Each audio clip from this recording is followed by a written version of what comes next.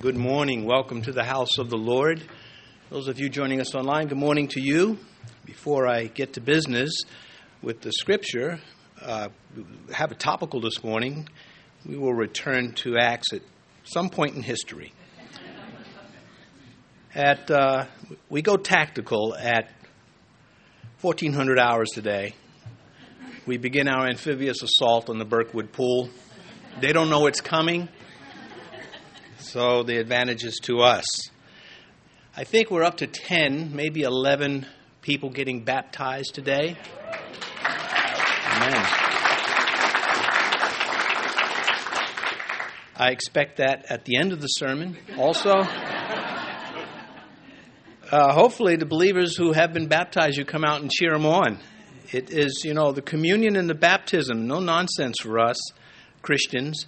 And I think every Christian needs to be in formation for communion and line up for baptism. So anyway, I know some of you can't for other reasons. Cancel your appointments. We have ordered extra water. Anyway, let me get to work here. If you have your Bibles, please turn to Paul's letter to the Romans. We return to this letter. We will stand and take verses 14 through 16. The text is verse 16. And so if you have your Bibles open or not, please stand for the reading of God's Word. And if you're joining us online, you are invited to stand for the reading also. Beginning at verse 14, Romans chapter 1.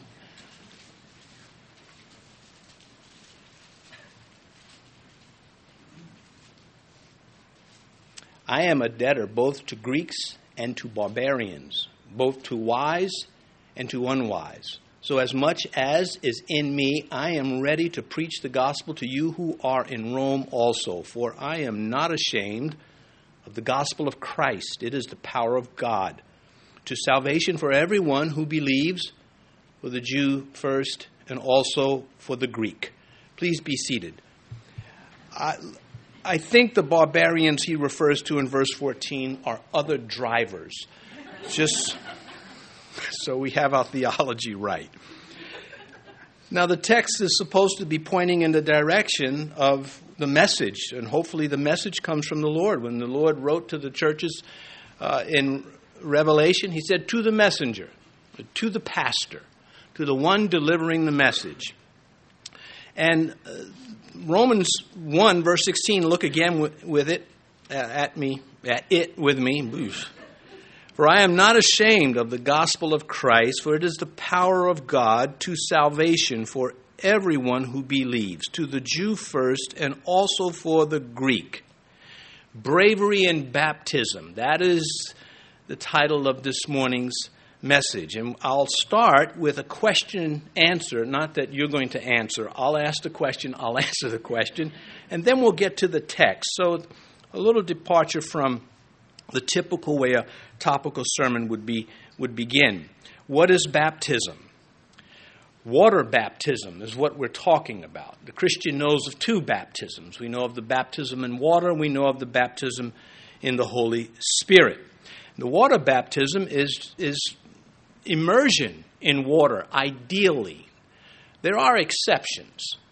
In other words, when a person is baptized in Christ, we like to put them all the way into the water.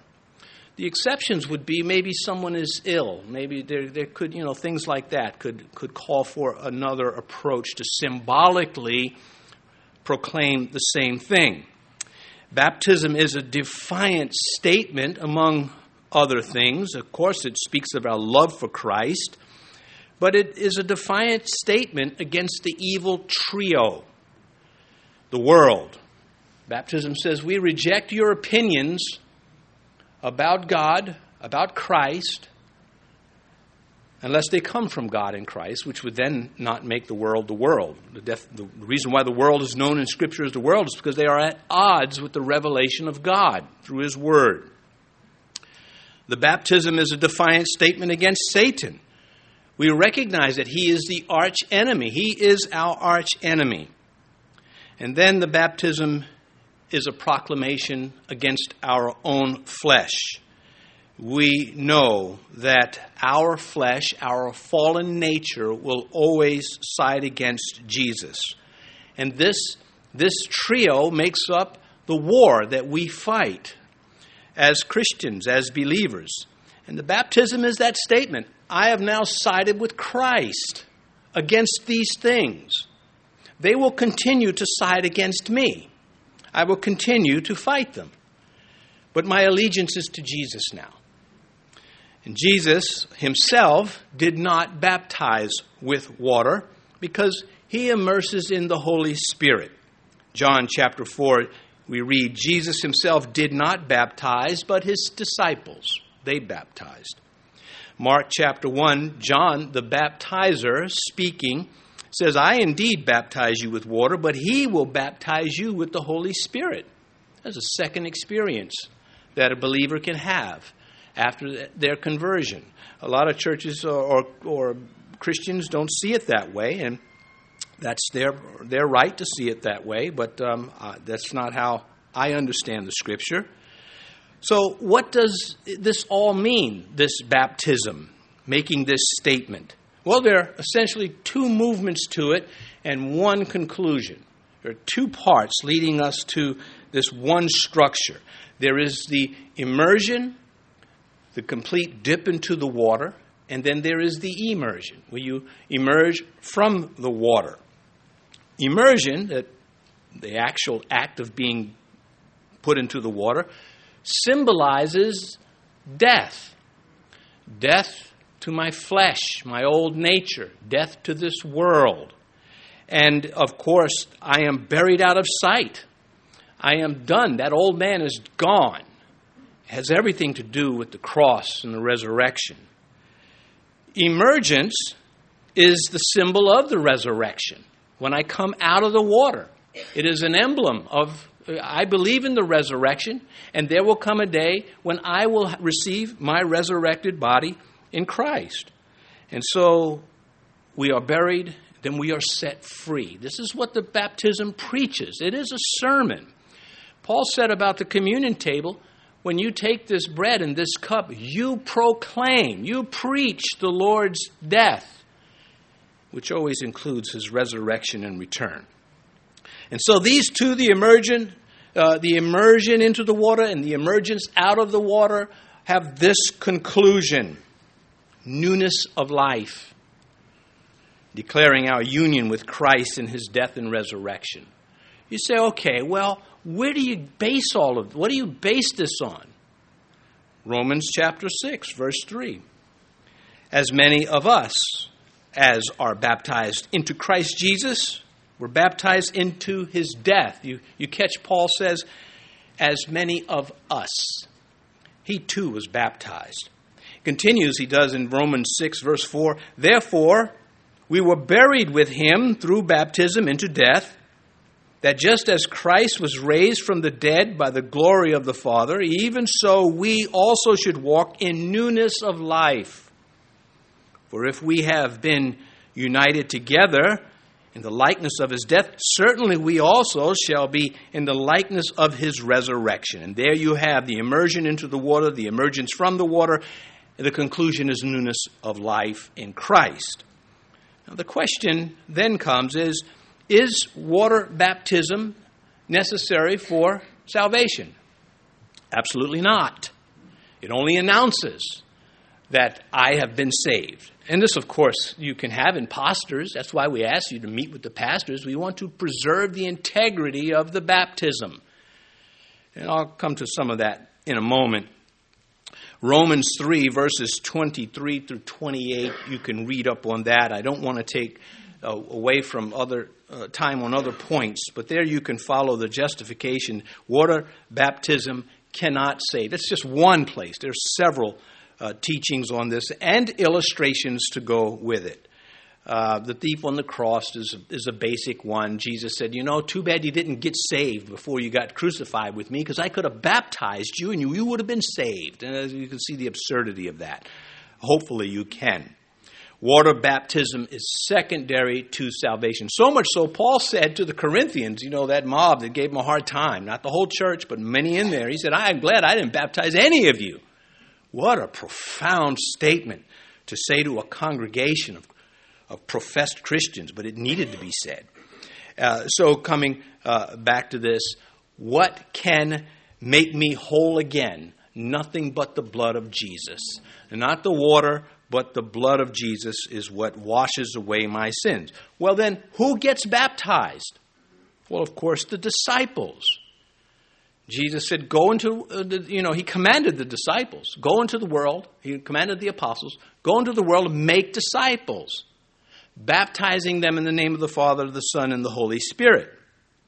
And a disciple, that word from the Greek, matheos, was where we get our English word mathematics, and that means that there's some more involved than just believing.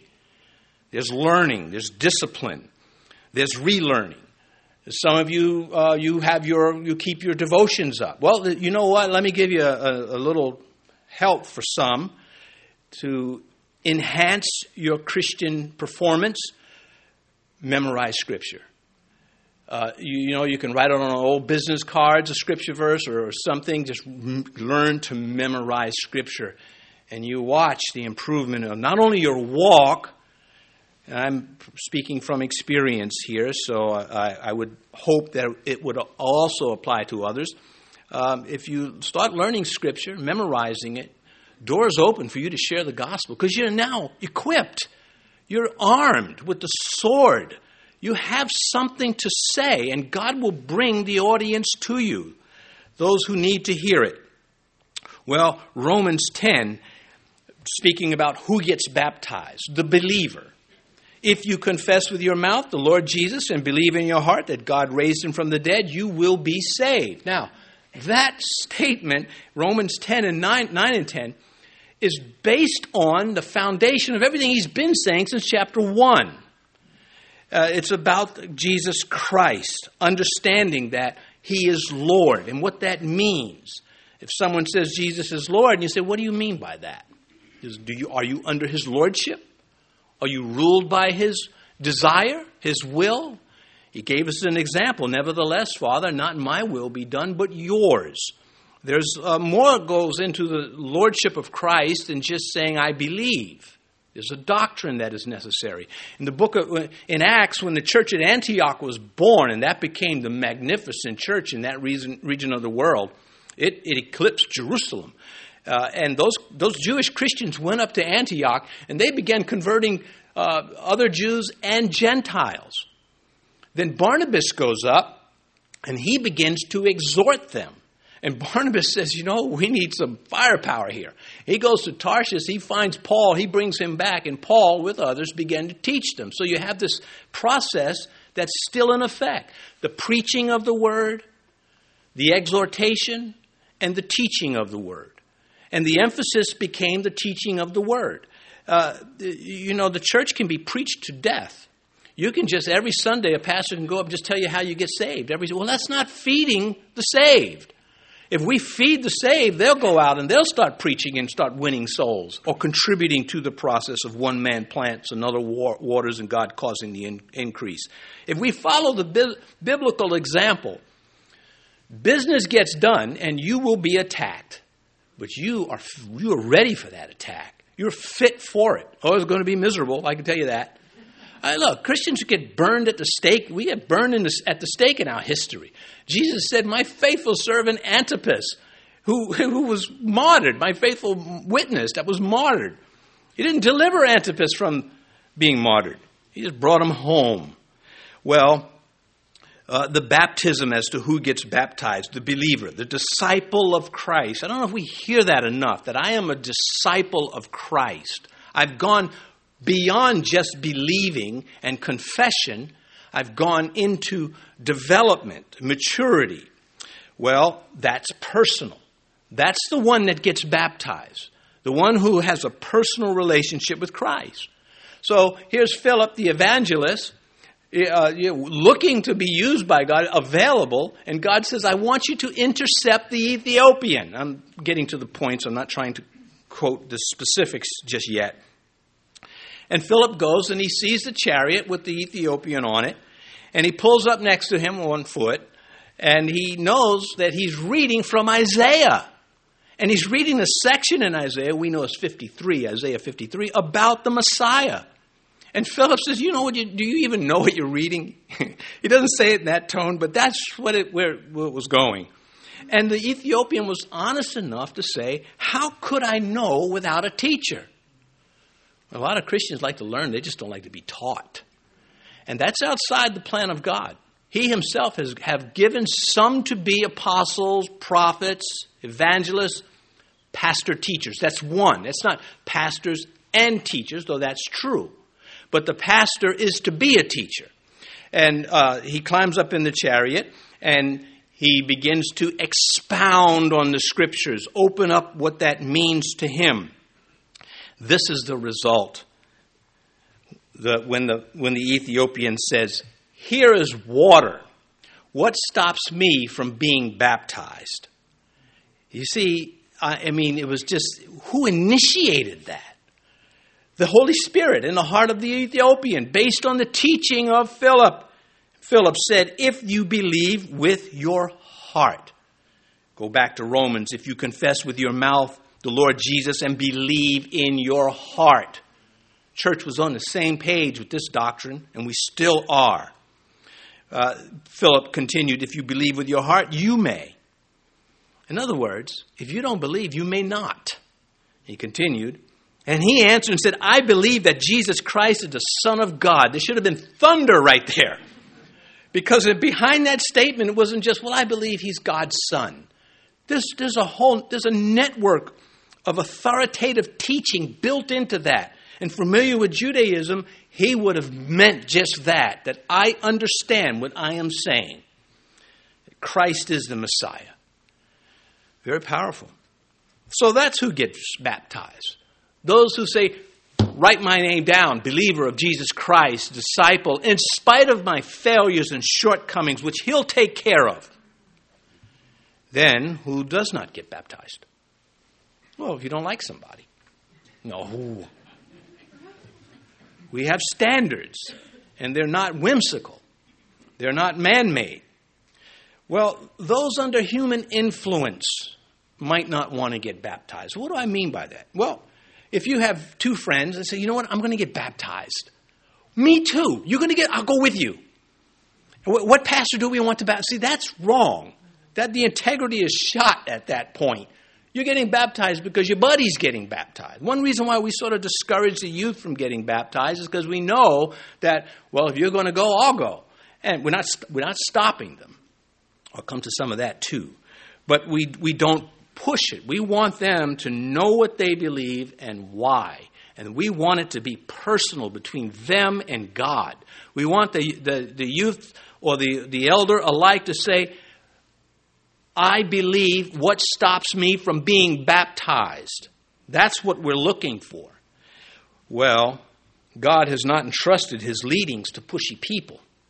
And there are pushy people that try to get you to get baptized. My parents are notorious for this.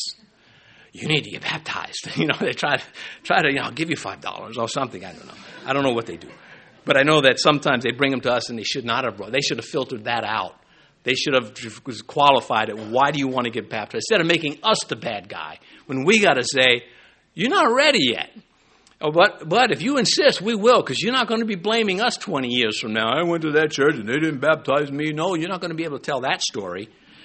So anyway, we have to defend the church. It is the bride of Christ. Well, parents versus integrity can be an issue. You're not helping the faith of your child. You're hindering it in the flesh if you are the influencer. Now, I'm not talking, you do influence your child with the gospel. You preach, you teach him what it's about. I'm not saying don't teach. But you're not the one to say, you need to go get baptized today. If you want to eat here again, you need to get baptized. As much as you want to see your child, tell God. Tell God, Lord, you know what I'm looking for. And God will say, me too. And what is the rush anyway? Parents that want you, christening, some denominations do a christening. At best, christening says, we hope this child gets saved. That's the best it can do. The little infant there can't make a decision, and you have to believe. The Bible is very clear on this. Make that confession. Well, what is the rush? How old was Jesus when he got baptized? He was almost 30. I'm not saying we should wait, to a certain age, but I am saying, clearly the Bible says, don't rush this. Your salvation is one thing. Baptism is secondary to salvation. And so, if they are saved, they will seek God. They will want to be baptized. So my advice to you parents who want your child to get baptized so much, I understand that. I sympathize with that. Trust God, not your ability to influence. Anyway, why be baptized? Who gets baptized? What is baptism? Who should not get baptized? I'm sure there's, other answers to other questions that this may create. Well, why get baptized? Reason number one, it's a commandment. Let's close in prayer. That's it. You're a believer, you get baptized. Just know I got to wait for Mars to line up with Jupiter. Again, Matthew 28. Go therefore and make disciples. If you've been serving in Christianity a while, you know what stands out for me in that? Make them. It's just like, it's work. It's hard work. It's hard work leading someone to Christ, and if God allows you to also be part of their development. There are boogeymen out there. There are false doctrines. And, when you lead someone to Christ and they say, someone gave me this book. I thought it was so wonderful. And you don't even look at it. You just turn right to who publishes it. And oftentimes that'll tell you, look at that, Watchtower. Trash. So, and new believers don't know that.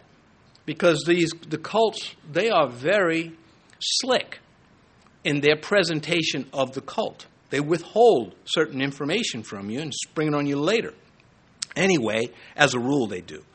Why be baptized? Well, you're announcing your passion. The New Testament church did not understand baptism without passion. It wasn't like, okay, it's a commandment, I'll do it. That was not how they approached it. When the Apostle Paul was telling how he came to Christ, he did not leave his baptism out. God sent Ananias to Paul. Paul was blinded by the light of Christ. And Ananias shows up and he says, God is going to send you to people and you're going to suffer for it. And in doing it, not suffer for it as though you're being punished, but it's going to cost. And then Ananias says this to Paul. And Paul's telling the story. And now, why are you waiting? Arise and be baptized. He got to it. There was an urgency about it, but it wasn't a push. He asked him the question. You're a believer now. What's the holdup? Now, I'm sure there's other parts of that exchange that are not recorded, but the essentials are here. That water baptism shares outwardly what Jesus Christ has done and is doing and will do inwardly. It's serious business for us. Revelation chapter 1, verse 5. Jesus Christ, the faithful witness, the faithful martyr, the firstborn from the dead, and the ruler over the kings of the earth. You can't say that about somebody unless they're God, or I should put it this way, they're divine. And they're the Father, the Son, the Holy Spirit, that's it.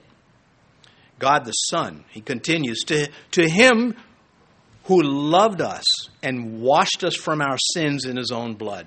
You see, that's what takes the sin away. The blood of Jesus Christ, nothing but the blood of Jesus Christ. But John includes, he loved us. He loves us in the present tense and the future and washed us. 1 John, we all should know this one. The blood of Jesus Christ cleanses us from all sin. It would not, when Paul said it is the power of salvation, it would not be if it could not take out all sin, the penalty of all sin. Now, You may be dead to sin, but sin's not dead to you because of that old nature. And you're going to just have to slug it out. So be ready for that. Thin-skinned Christians don't help anything for Christ. All they do is fuss and whine. I would not want to be... Imagine if I were a Christian for 20 years and someone said, have you been baptized? And the answer was no. That's dereliction of duty right there. There's one commandment all Christians can get right, and that's the baptism. The others may be more of a challenge.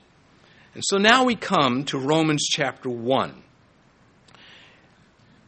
Our text, I am not ashamed of the gospel of Christ, for it is the power of God to salvation for everyone who believes, for the Jew first and also for the Greek. Well, just to get the last part of that verse out of the way, essentially for us today, in the context of what he is saying, who are these people, the Jew and the Greek? The Jew represents those with the Bible. The Greek represents the nations at that time, those without the Bible. And nothing has changed. Our gospel message is preached to those who have Bibles and don't get it, and those who don't have Bibles and need to get it. Whether they know of the Scripture or not. If the door opens to preach, the power of salvation is made available to them. Unless you're ashamed. Unless you don't want to tell it like it is. Satan's not ashamed. He even flies these multicolored flags around, boasting of his immorality, boasting against God of the universe, as though they're going to get away with it. Well, they will, maybe, for one lifetime. That's it. Then, you know what? Satan says, I can't go with you anymore. As far as I could take you is death. Well, coming back to this verse here at Romans 1, remember, Paul said, I want to come to you that I might impart some spiritual blessing. Paul wanted to be a part of their Christianity. He knew he could move them further along. There was always space for growth in Christ. And I love that part about the Roman letter when he says, for I long to see you that I may impart to you some spiritual gift. Not every Christian can say that. It can be a little obnoxious from some people. Like, wait a minute. I know more Christianity than you know. What are you talking about? It could be pride. But coming from the Apostle Paul, no, it's quite powerful. You'd want him to tend your church to impart some spiritual blessing. And so this verse, Romans 1:16, stands out for its tone that is found in the baptism. Because the baptism says this thing, I am not ashamed. If I were ashamed, I wouldn't be here. But I'm not ashamed of the gospel of Jesus Christ.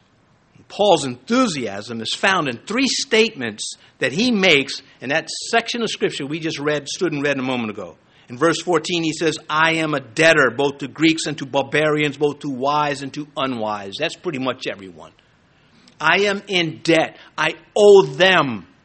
I owe them the gospel. If the door opens by God, I will preach it. And Paul did not cast pearl before swine because he knew he would be trampled on. He didn't just walk up to people randomly as he made his way down the streets of the ancient world and in Turkey, for example, just stopping random people and preaching the gospel.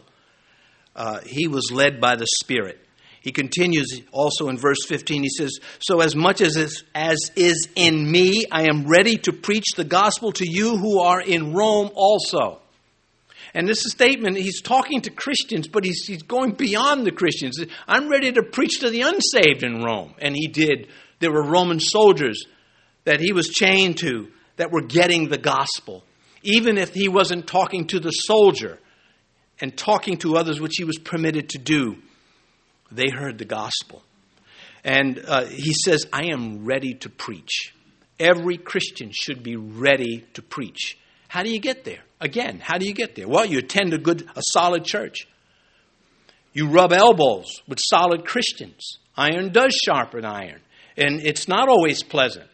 There's some friction involved from time to time. Someone may say something and it hurts your feelings, but it's true. And if you got that thin skin or that proverbial glass jaw, you're going to drop and cause problems. But if you are in the Spirit and they are in the Spirit, that's not going to be a regular event. Good Christians rub off on each other. I thank God for the many Christians that have been a part of my life, and I don't want to think about a Christian life without them. He says, so as much as is in me, I am ready. Well, your devotional time. Devotional time means you take it. You take time in your day for Christ. You cannot say, well, I'm just that busy. No, you're not. No one is that busy. You've got to take it. I don't mean to sound crass, but you do have to use the restroom. Take the Bible with you. God is not offended.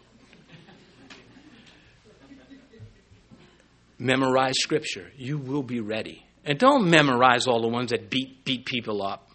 You know, for instance, here's a good verse. The goodness of God led me to repentance. You know, Paul's not saying, the clobbering of God led me to. No, it's the goodness of God. And, sometimes we're just too ready to take the mote out of the other person's eye while we're clunking them in the head with that plank sticking out. Is that not comical when Jesus said that? You got this beam hanging out of your eye. Everywhere you turn, you're clunking someone. Sort of Abbott and Costello-ish, or Three Stooges doing plumbing work. Anyway, all right. If you've seen that episode one time, you'll always remember it. Anyway, he says here in verse 15, so as much as in me, I am ready. So here we go again. Verse 14, I am a debtor. Verse 15, I am ready to preach the gospel to you. Very personal. Verse 16, I am not ashamed of the gospel of Christ. We don't separate these things. They're joined together in God's word. Nothing nullifies them in their proper application, in the context of what the Spirit means with these things. Now, of course, when he says, I'm not ashamed, shame points to guilt, to blame. And the world wants to blame you for this confession of faith, for this resistance against the trio of evil. Many who blame you should be ashamed themselves, as I mentioned, impudently, flying their colors. Well, they've chosen their side. They're wearing their uniform. Zephaniah chapter 3. Every morning he brings his justice to light. He never fails. But the unjust know no shame. And so even in his day, Zephaniah, he knew, and Zephaniah was likely a prophet that had ties to the king's court, or royalty, I should say. He knew that there were the wicked, and they were not ashamed. They would do their evil, bold-faced, impudent. Proverbs talks about the harlot and her impudence and the attire of the harlot. That is not a judgment against just someone engaged in prostitution. It is someone that is engaged in shameless sin, no matter what it is. And if we're going to be charged with being guilty of something, then it's guilty of preaching Christ. And there's no shame for us. We're innocent of blame in the faith of God. 2 Corinthians chapter 10. For if we walk in the flesh, we do not war according to the flesh. As we covered last session, that in my flesh, there's no good thing. The Bible doesn't walk back from that. He continues, for the weapons of our warfare are not physical. They're not carnal. You can do something spiritually in a carnal way. As I'm trying to push somebody to get baptized, just shove them into the water or something. He continues, they're not carnal, but mighty in God for pulling down strongholds, casting down arguments, and every high thing that exalts itself against the knowledge of God, bringing every thought into captivity to the obedience of Christ.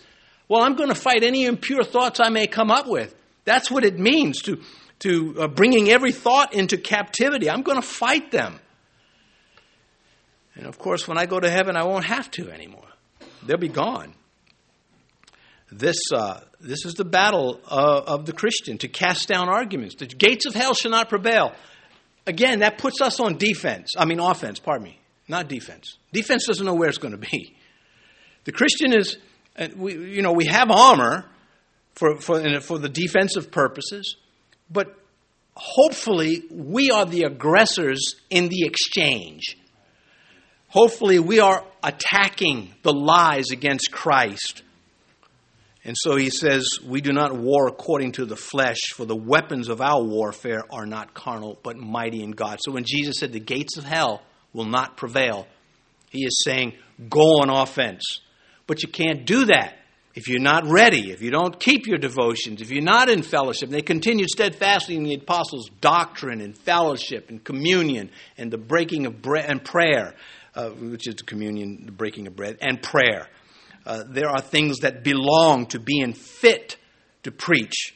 What good is a fighter jet if it's out of fuel? It's a target is what it is. Well, anyway, in times of war, which we are in spiritually, the power of God.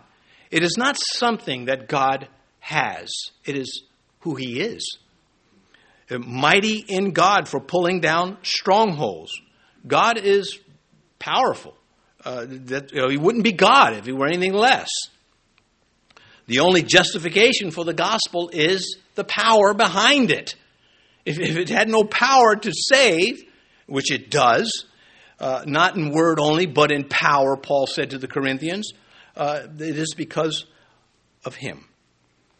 It took power for him to restrain himself, from our perspective, to stay on that cross.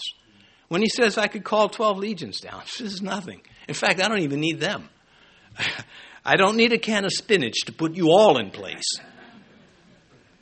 because of who he is. We uphold Christian beliefs and doctrines. We have to. But can we do it with some feelings? Can we have some passion doing this? Can we be passionate about, maybe life has been hard on you? Well, that doesn't mean that you have the right to surrender your passion. You just have to dig harder for it from time to time. One of these things illustrated Paul and Silas. There they are in the jail in stocks, wounds on their back.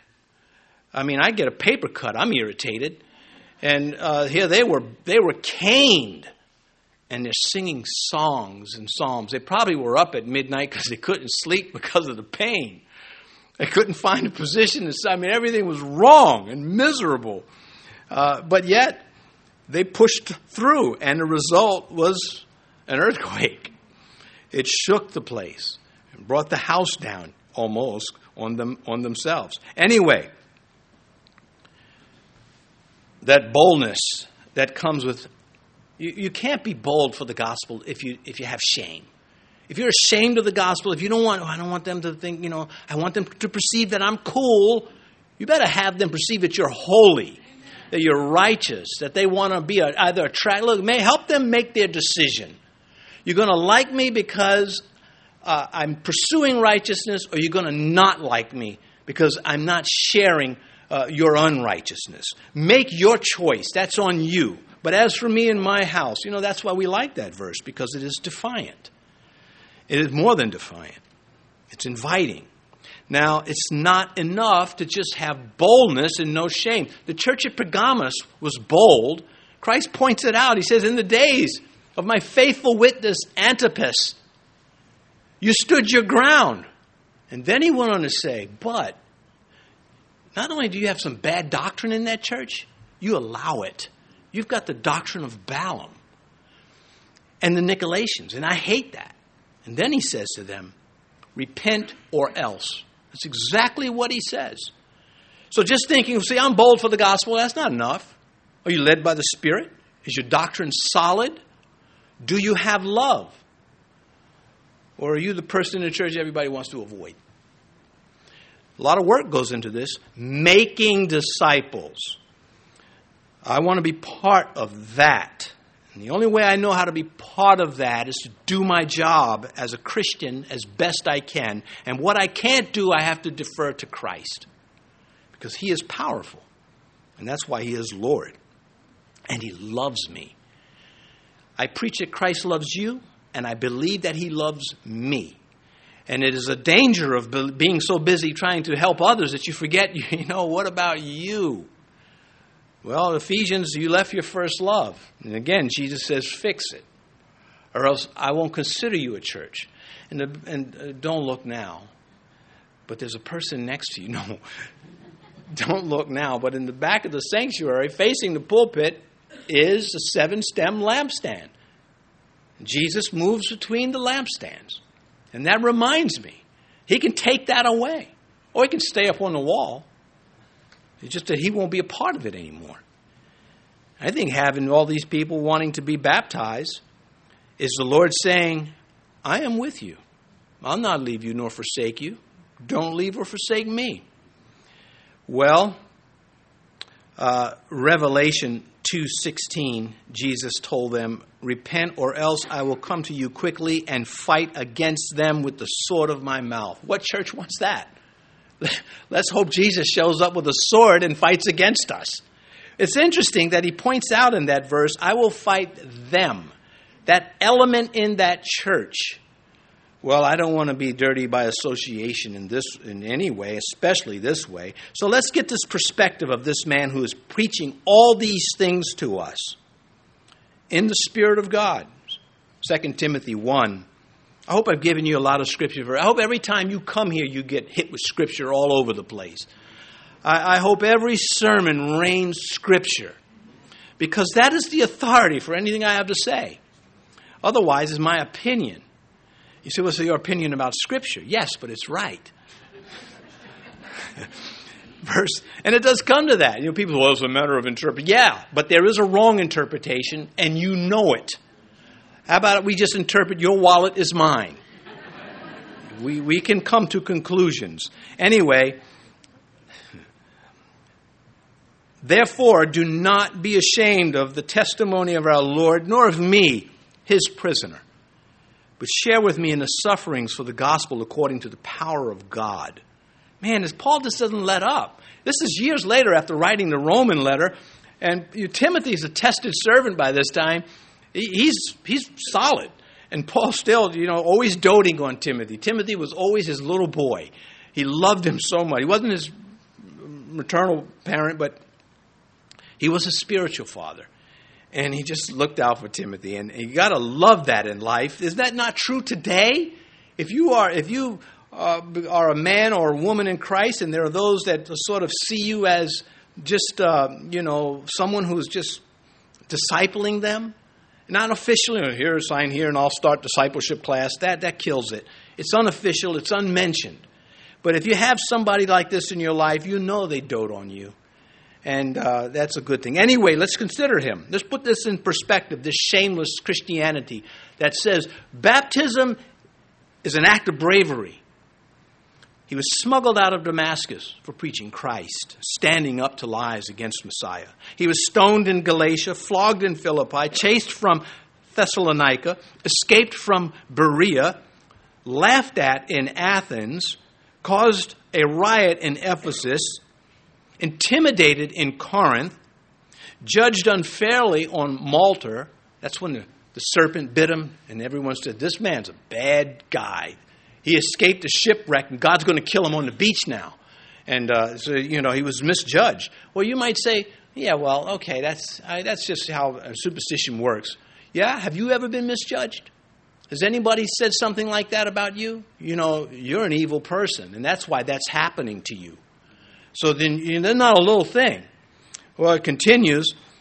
Arrested and slapped around in Jerusalem at the temple. Put under house arrest in Rome. Not too bad the first few days. Then when those walls start closing in, you want out. Not ashamed of the gospel anywhere he went. All those places. And then he ends up saying that he's indebted, that he owes preaching to anybody who should receive it. This is not this is for Christians. This is a high standard, a high ideal. You say, well, I can't reach that high ideal. Oh, yeah? Well, how much can you reach? Because that will be good enough. Anything but staying where you are would be good enough with God. God is never satisfied, but he's easily pleased. I believe that. God is, He will just encourage you all the time. He'll work with what you give Him. Okay, well, let's do it this way. Some of you parents are that way. You know, you got a kid that's in an awkward stage and they just can't get things right. Well, you work with them.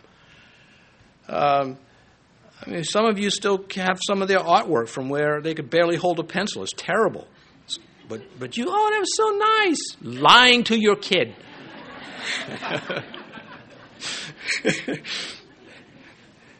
To show that the baptism is real and more than just a symbol, more than just a commandment, if you went to Riyadh, Saudi Arabia, and you got baptized in Chop Chop Square, you'd be chopped.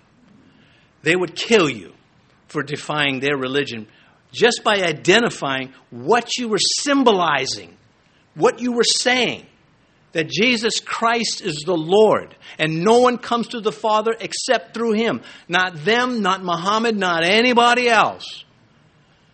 So it is a big deal. Just because we have this liberty here does not give us the right to forget what it's like to not have liberty. The baptism is a proclamation. And the one who makes this proclamation is the messenger. And the messenger of a king is a herald. John the Baptist was the messenger for Messiah. He was the herald. He delivers the message. He doesn't stop to argue it. You've been served. And that's what we do. So I'm almost done. Jonah, actually I got a long way to go. But the baptism's not till 2. This proclamation, Jonah is a solid guy. Not always, but he's such a teacher for us. One of my favorite prophets. When he's running from God, which proves he believes in God, or else he wouldn't be running down to Joppa to catch a boat to get as far away from Jerusalem as he could.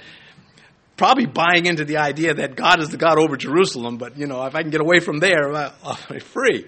What a doofus. Anyway, it finally gets to the point where he's got to man up and make a confession or hide his confession. And the Bible says, so he said to them, I am a Hebrew, and I fear Yahweh, the God of heaven, who made the sea and the dry land.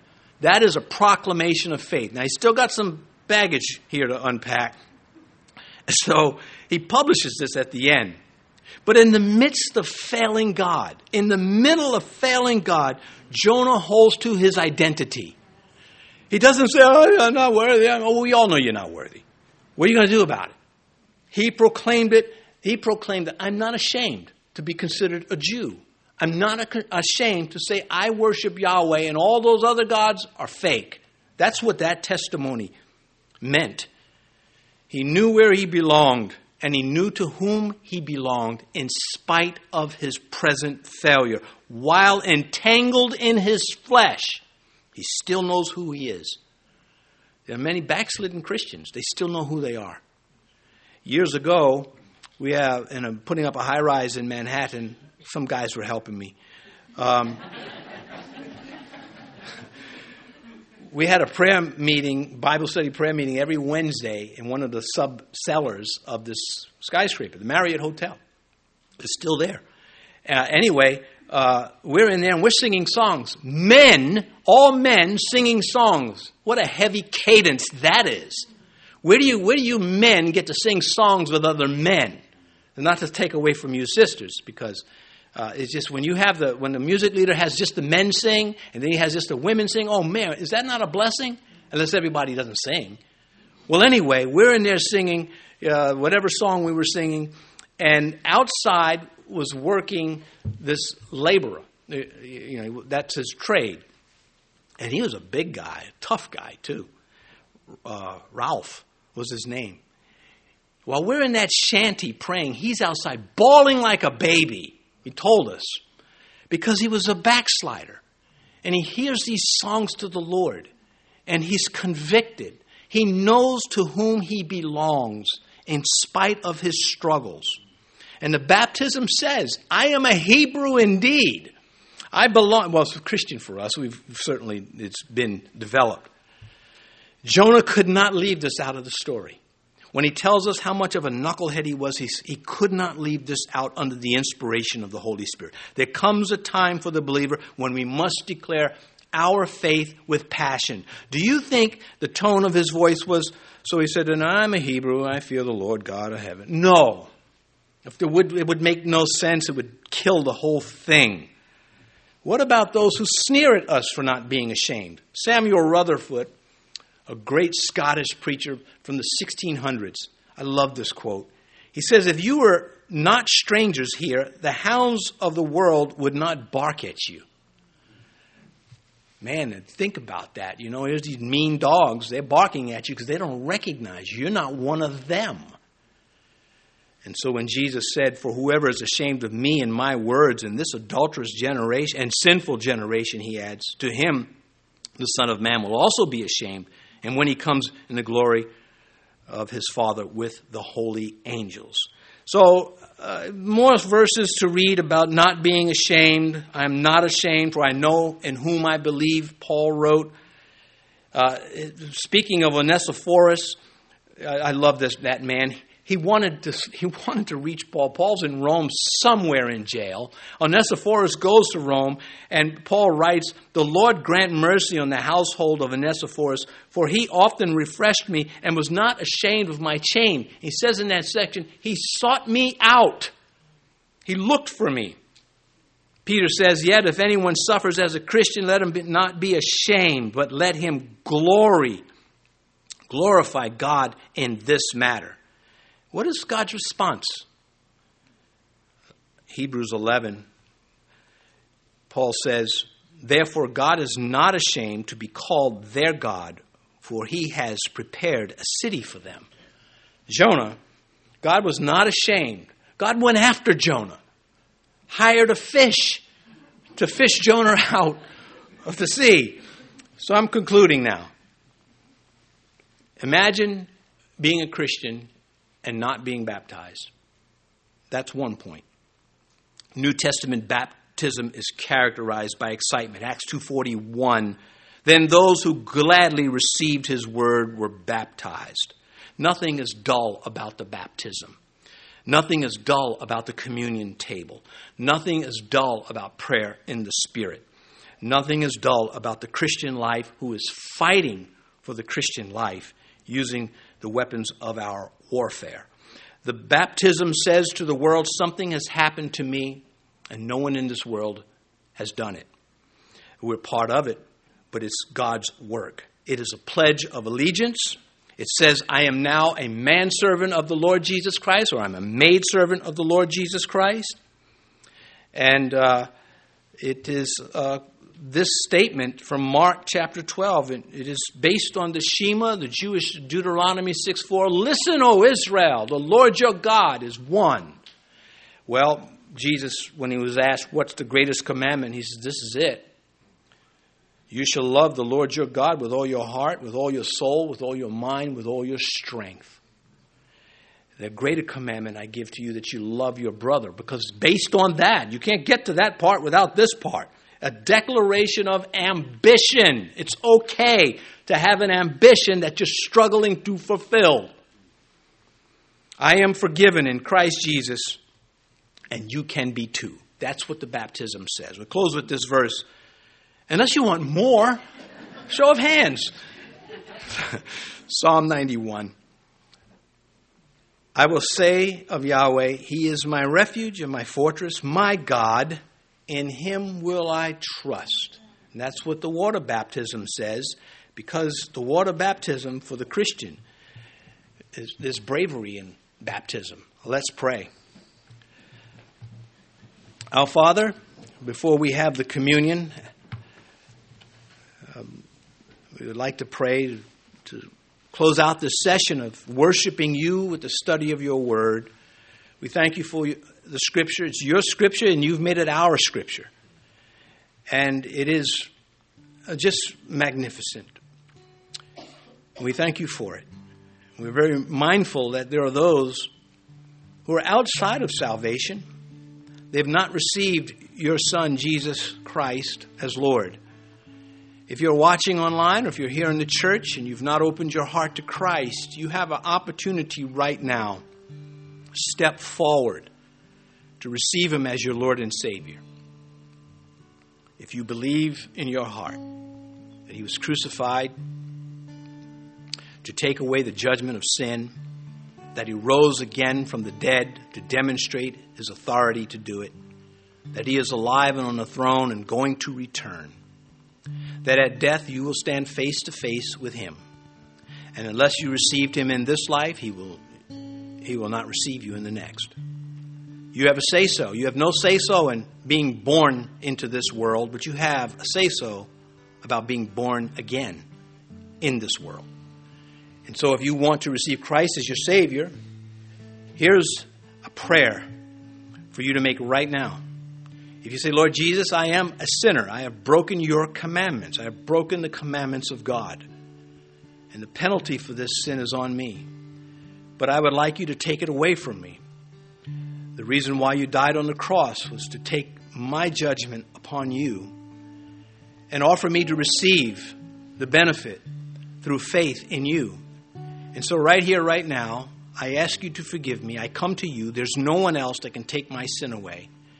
I ask you to be the one who saves my soul from judgment after this life and the one who lords over me in this life and after. I give my life to you. And now, Father, if anyone has made that prayer this morning, may they not back away from it in shame, embarrassment, hesitation, or anything else. But may they step forward when the invitation is given to come up and share it with the pastors. And these things we pray in Jesus' name. Amen.